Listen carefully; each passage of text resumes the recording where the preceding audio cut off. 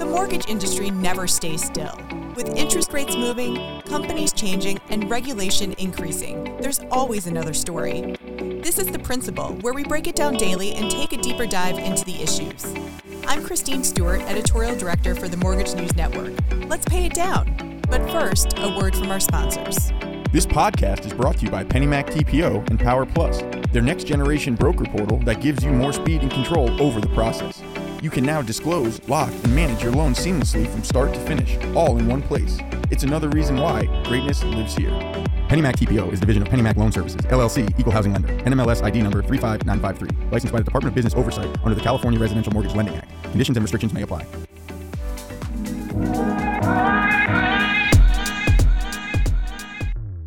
Young adults are backing out of their purchase contracts because they're scared about buying a home in the current market. So how do you guide them to closing a home with confidence? Welcome to The Principal. I'm Mike Savino, head of multimedia for the Mortgage News Network.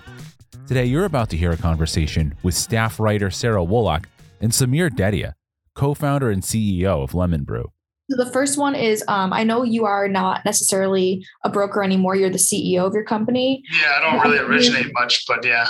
Well, I didn't know if you could speak on any, trends or buying habits that you see amongst younger buyers. Yeah. No, I think, from what we're seeing with younger buyers, I think it's hard for them who have zero experience in buying, right? That's one challenge I see.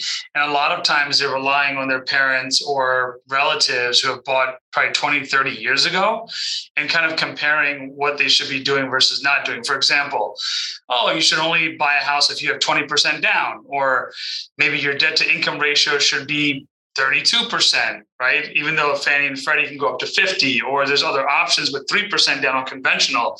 I hear norms of FHA, like PMI is only for FHA. Like you can't get it for conventional. And I don't want to go FHA because FHA PMI is too high. I have good credit. I'll wait. So a lot of what I'm seeing right now is a little bit of just like lack of knowledge and education on mortgage in particular. That's the biggest piece of home buying. And I think a lot of it too is the process, right? So I think they get into it, they get psyched out by the media. They get nervous by the media, right? And I think then they say, let me just back out right now, right? And I think I'll just wait I hear this a lot, Sarah, like I'll wait for the prices to go down I'll wait for rates to go back down to 3%. But if rates go back down to 3%, there's going to be less, like you're going to end up getting back into a bidding war possibly situation based on like it being cheaper, right? And as it is in general, with millennial buyers, I think what they don't understand is that there is a lot more buyers than inventory. And I don't think that's going to change anytime soon, even with rates going down. I just think that there's only limited space, right? And limited homes and et cetera, and where people want to live. So I think there's a combination of a lot of things. But the biggest thing I attribute why I think some of them keep backing out is like the lack of education and knowledge. I'll give you a quick example if you'll let me show you something that we posted yesterday on Facebook. And it's almost like at Lemonbrew, I like to go against the conventional norm, not just to go against it, but I feel like the conventional norm is like outdated and a lot of the logic doesn't apply to 2022. But I'll give you a quick example here. I'll just share my screen of what we posted. Yeah, you can take a look too. Yeah, go for it. I don't know if you have Facebook, but can you enable me to share? I'm going to do more. Allow. Does that work? Let me try now. I think it might. Yep. Perfect. So, and this is like something that we put together yesterday, right? This post. And it's really kind of like what they say versus what we say, right? Mm-hmm. We have it on LinkedIn as well and everything. But like, you'll see here, like, for example, everybody's like, no, put more down payment or, pay points or, don't use the home in your equity if rates are at 6% to pay off credit card debt or whatever, right? For example. And like, this is kind of like a cool little play of what we did, like them versus us. And this is kind of like really, I tell people all the time, like even clients today, why are you looking for a cheaper rate? Go with a little bit of a higher rate. And for example, I never try and sell rate, Sarah, I try and sell monthly payment, right? For us, that's what you're budgeting with. If I tell you it's 600,000 at 6%, and you're like, oh, that's too high. But then I say, hey, can you afford a payment of $4,000? You say yes. doesn't matter what the rate is, right? So stuff like that is kind of like what we do. Put less down, conserve cash up front. I think it's an important thing to kind of focus on today. You can always prepay extra and pay it down with PMI. And then also this is for refinancing, so not necessarily home buying. But this is kind of like how we see it, and I think that's kind of like from an education, like our stance is educating the consumer, especially for home buying, especially younger people, because they just hear so much from their older relatives and family. Right. So it looks like there's a lot of misinformation, especially for this younger generation, which makes sense because when their parents bought, it was a different world, different times, different money, like different wages. Yep. So a lot of what is happening is because of this information and because of either not having enough money or not trusting the rates. A lot of mortgage contracts are being backed out of. Yep. So how do you think that, brokers can avoid this in the process? I think it's, look, I tell people all the time, it's almost like, I tell this to my loan officers. I'm like, I don't know if you've watched the movie 8 Mile with Eminem, but there's that last scene where he's battling, I forgot the guy's name now, and he was already thinking about everything that he was going to say against Eminem. And Eminem went right after him. Yeah, I know you're going to say this. I know you're going to say that. So when I can really connect with clients, it is taking the time to, from a mortgage perspective, like when I rally around with people or loan officers, like this isn't 2020 and 2021 where you're not selling. The rates are just coming. The rates are causing this influx. This is a time to really educate the consumer and spend that extra time to understand what their goals are, what their budget is, kind of walking them off the ledge, right? Some of them freak out immediately. Oh my God, the rates. And a lot of times I've been in this industry, Sarah, since 2004, right? So I was there in 07, 08, front and center, watching this shit show happen with rates going sky high and people freaking out. Now it's a little bit different because a lot of fraud that happened back then, but now it's more economical and more COVID related. But in general, what loan officers need to really focus on is number one, positivity. Number two, education, right? Those are the two things I think are missing where I've seen it even with some of our team members, LOs fall into the same trap. If a client comes in saying, oh, I'm shopping for rates and I'm getting rates of this, some of our LOs immediately go in for the kill. But at the end of it all, it's really kind of making the client understand. Do you understand what 6% means, right? I'll give you a quick example, Sarah. I was talking to a client about a year ago, and she called me a previous client saying, hey, I still talk to a lot of our clients. And she's like, hey, the rates are too high. I don't think I want to buy a home right now. I'm like, oh, okay. Like, what's too high? And she's like, no, like now, I was looking at 3.5 at that time, went to 4.5 or 5 at the time. I'm like, oh, she's like, that's too high. I don't want to buy a house right now. I'm like, okay, cool. So I was like, if I told you the monthly payment was $3,600, for example, is that a reasonable payment for you? Oh yeah, that's fine. I was like, okay, cool. So I was like, imagine this. I was like, I could have played a little game and said, hey, the rate's 2%, monthly payment's $3,500. Remove that, and it's really 6%, $3,500. You still would have been comfortable with it. So a lot of it is psychological, I think. And from a loan officer mortgage perspective, what we need to really focus on is really focusing on education. This isn't the time for a 2-minute conversation with a client. Okay, the rate's too high, rate's too low. Oh yeah, rates are too high. No, this is the time to really educate them on why it's a good time. I still actually believe this is a great time to buy a home. And people think I'm nuts, but I'm like, if you really think about it, inventory is going to be a problem for a long, long time. Right. And we say this in our company, like, this is your forever home, not your forever loan. So like you're not going to keep this loan forever. There's going to be opportunities to refinance in the future. So focus about like, okay, yes, you want to make sure you're in budget today. I get all of that. And if you're not, you shouldn't be buying a home. But if it's within your budget and your fear is rates are too high, but the budget's okay today, remember that you're going to have opportunities probably to refi soon. These are the highest rates that we've seen since 2008, I think it is. They're not going to last. The U.S. economy can't last with this influx of rates staying at a high level for a longer period of time. It will hurt the economy, which is what the fears are today of recession, et cetera. So they have to come down. But I think the biggest thing is to really focus on like, yes, today is what it is today, but what does the future look like? And for, those who don't know where to begin in the housing market, like say somebody my age and whatever, what would you give advice to them, for the first step for taking in the housing process? Yeah, the first step is really, in my opinion, looking at your budget. How much can you look? I believe in having reserves and savings, right? I don't think anyone, regardless of the economy, should be kind of just running paycheck to paycheck, right? So you obviously want to have X amount of dollars saved away. I used to tell people all the time, if you have 1 year of savings, you're in good shape, right? So I think if you have the 1 year of savings or whatever it is, that's fine. Next step is, great. How much can I afford from a month-to-month perspective, right?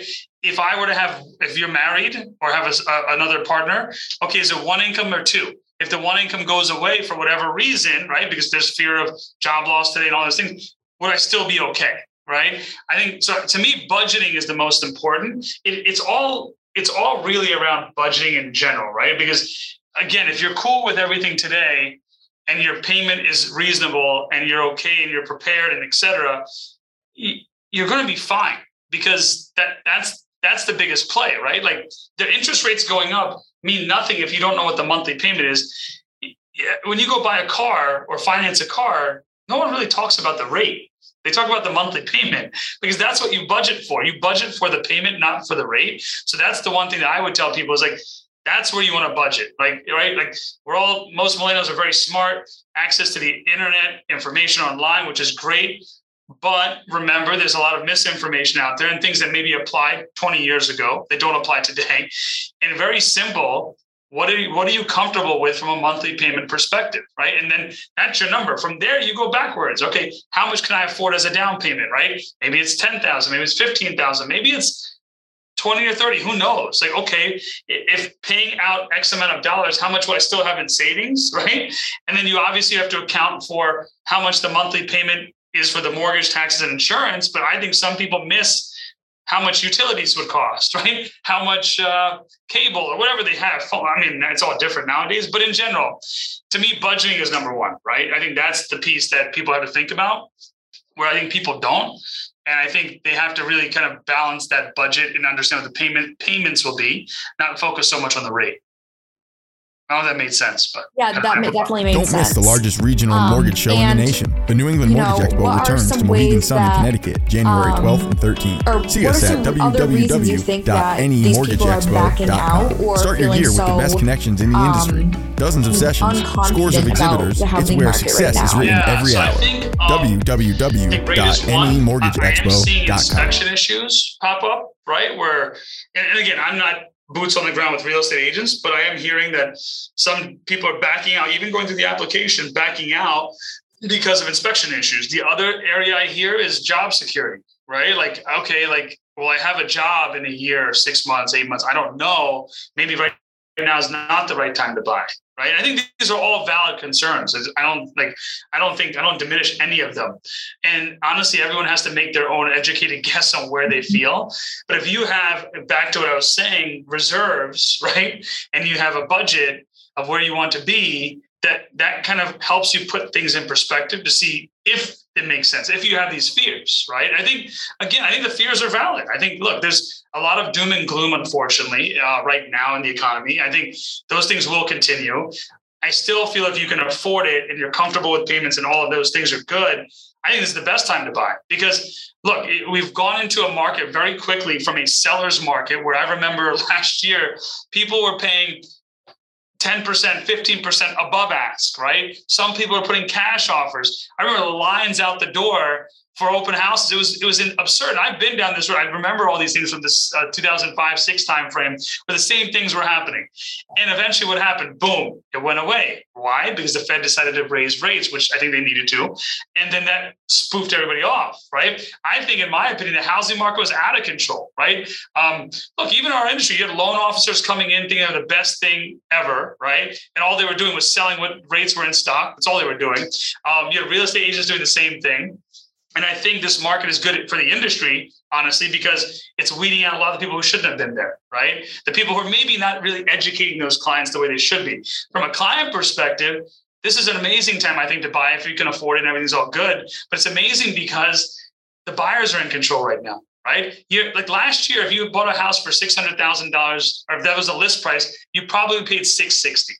670, whatever the number was. And then, so that's $70,000 cash out of your hand, gone, right? It's like goodwill to a seller, right? That money's gone. And the rate was 3%. So everyone's like, oh yeah, it's fine. It's all great. Now the rate's 6%. Okay, the rate's 6%, but that $600,000 house that's listed, you're probably going to be able to get it for $575, $580 without having to dish out all that cash. So now you've got a little bit of a deal. And if it's 6%, your monthly payment last year versus this year probably isn't all that different. It's probably off by a couple $100, maybe $100, whatever it might be, because you didn't pay that 70,000 above, and you didn't end up. And by the way, you waived everything, right? You just waived every contingency available to you to protect you. You waived it, and you paid $70,000 more in cash. So I think those things were ridiculous. Everybody, did it. It was short-lived, honestly speaking. It's only a year or so. But I think now is the time for a buyer to really have control, right? To make sure they're finding the right house, making sure that this is the house of their dreams. And if this is a house that you love, honestly, a few bucks here and there aren't going to break the bank, in my opinion, right? You can need to be within budget, but don't worry about the rates. Worry about affordability. Affordability, the rate is just a product of your payment, right? It's just a piece of it. And I think there's a lot of creative products coming out there even today. For example, there's a 2-1 buy down. I don't know if people have heard, but instead of having you're in the driver's seat right now, where if you wanted to, you can basically go with the product which lenders are offering, where as long as there's a seller credit, right? So let's say the house is $600,000 and the seller is going to give you $10,000 towards closing costs, for example, right? There's products out there called the 2-1 buy down. And what that means, Sarah, is let's say the market rate today is 6%. You could have a step to 6%. So maybe in year 1, your rate is 4%. Year 2, your rate is 5%. And year 3 going forward is 6%. And you're paying an upfront fee for that. Now, technically, you can't pay for it. The seller has to give you a credit for that, right? Or part of it, or all of it. But there's products out there that are helping people with affordability, which I think key today, which is going to help you. So there's a lot of different products. And I tell everyone, there's not just one rate, right? And at Lemonbrew, I tell everyone, I don't want to hear the word rate out of your mouth. I don't like the word interest rate. I think it's dirty, right? I don't like it. I use the word options, right? So every product has 15 or 16 different rate options. And we educate our clients, it's whatever suits you, right? Whatever works for you in this range. Hey, if you want to pay points, okay, I don't advise it, go for it. But if you want to go the other direction, which we're advising a lot of our clients, take a little bit of a higher rate, get a lender credit to offset your closing costs or reduce them or wipe them out completely. And then you're probably going to end up refining in a year anyway, right? Where rates will come back down. So those are the ways you kind of conserve cash. So even if you look at that post, whenever on Facebook or LinkedIn, but you'll see I'm big on conserving cash, right? So there's a lot of creative ways today to conserve cash in your pocket in a scary time where people are perhaps scared. Conserve that cash. Still accomplish your goals of buying a home. You're getting it at a discount. Although the rates are higher, who cares? Because as long as the payment's in line with where you are, it's affordable. And by the way, you're probably going to refi in a year and a half, maybe 2, whatever it is, and reduce your payments completely anyway. You have such great advice. The last question I have is that, I've been getting a lot of reports on a recession looming. People don't want to call it a recession. Now people do want to call it a recession. Do you have any predictions for what this recession might have as an impact on younger buyers trying to enter the market? Yep. No, it's a great question. I don't have a crystal ball, unfortunately, right? You kind of hope for the best. And we've seen recessions in the past, and everybody does eventually get through it. I don't think we're going to be in a recession like 2008 or 9 or whatever those years were. I do think I actually think we're in a little bit of a recession right now, quite honestly. I think we're here.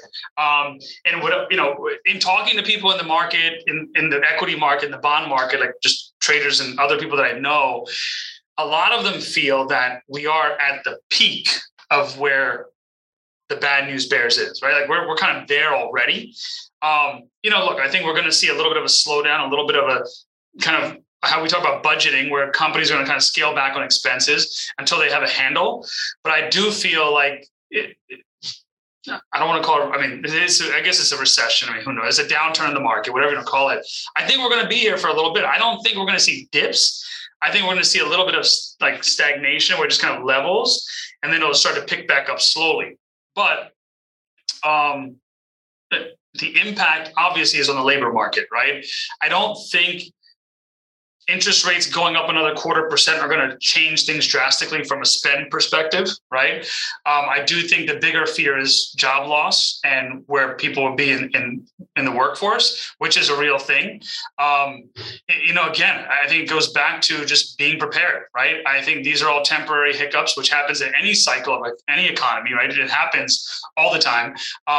Just got to be prepared from a savings perspective. I think that's where some of our younger generations don't focus. They don't teach a lot of savings. I look at credit card, like we have clients who do cash out refis and stuff like that. I look at some of the credit card debt. People are overextended, right? People got really excited during COVID. And I believe in the law of nature, and sometimes Mother Nature kicks us in the ass when we need to. I feel a little similar here, where I think everyone was riding on their high horse. COVID happened, really bad time, but people were kind of having some, fun with spending because they weren't spending in other places. And I think that habit continued. So look, if this is one thing this teaches our younger generation and the people at large, saving is important, right? I think you have to have a year and a half of savings, right? Knowing exactly what your budget is for the month, for the year.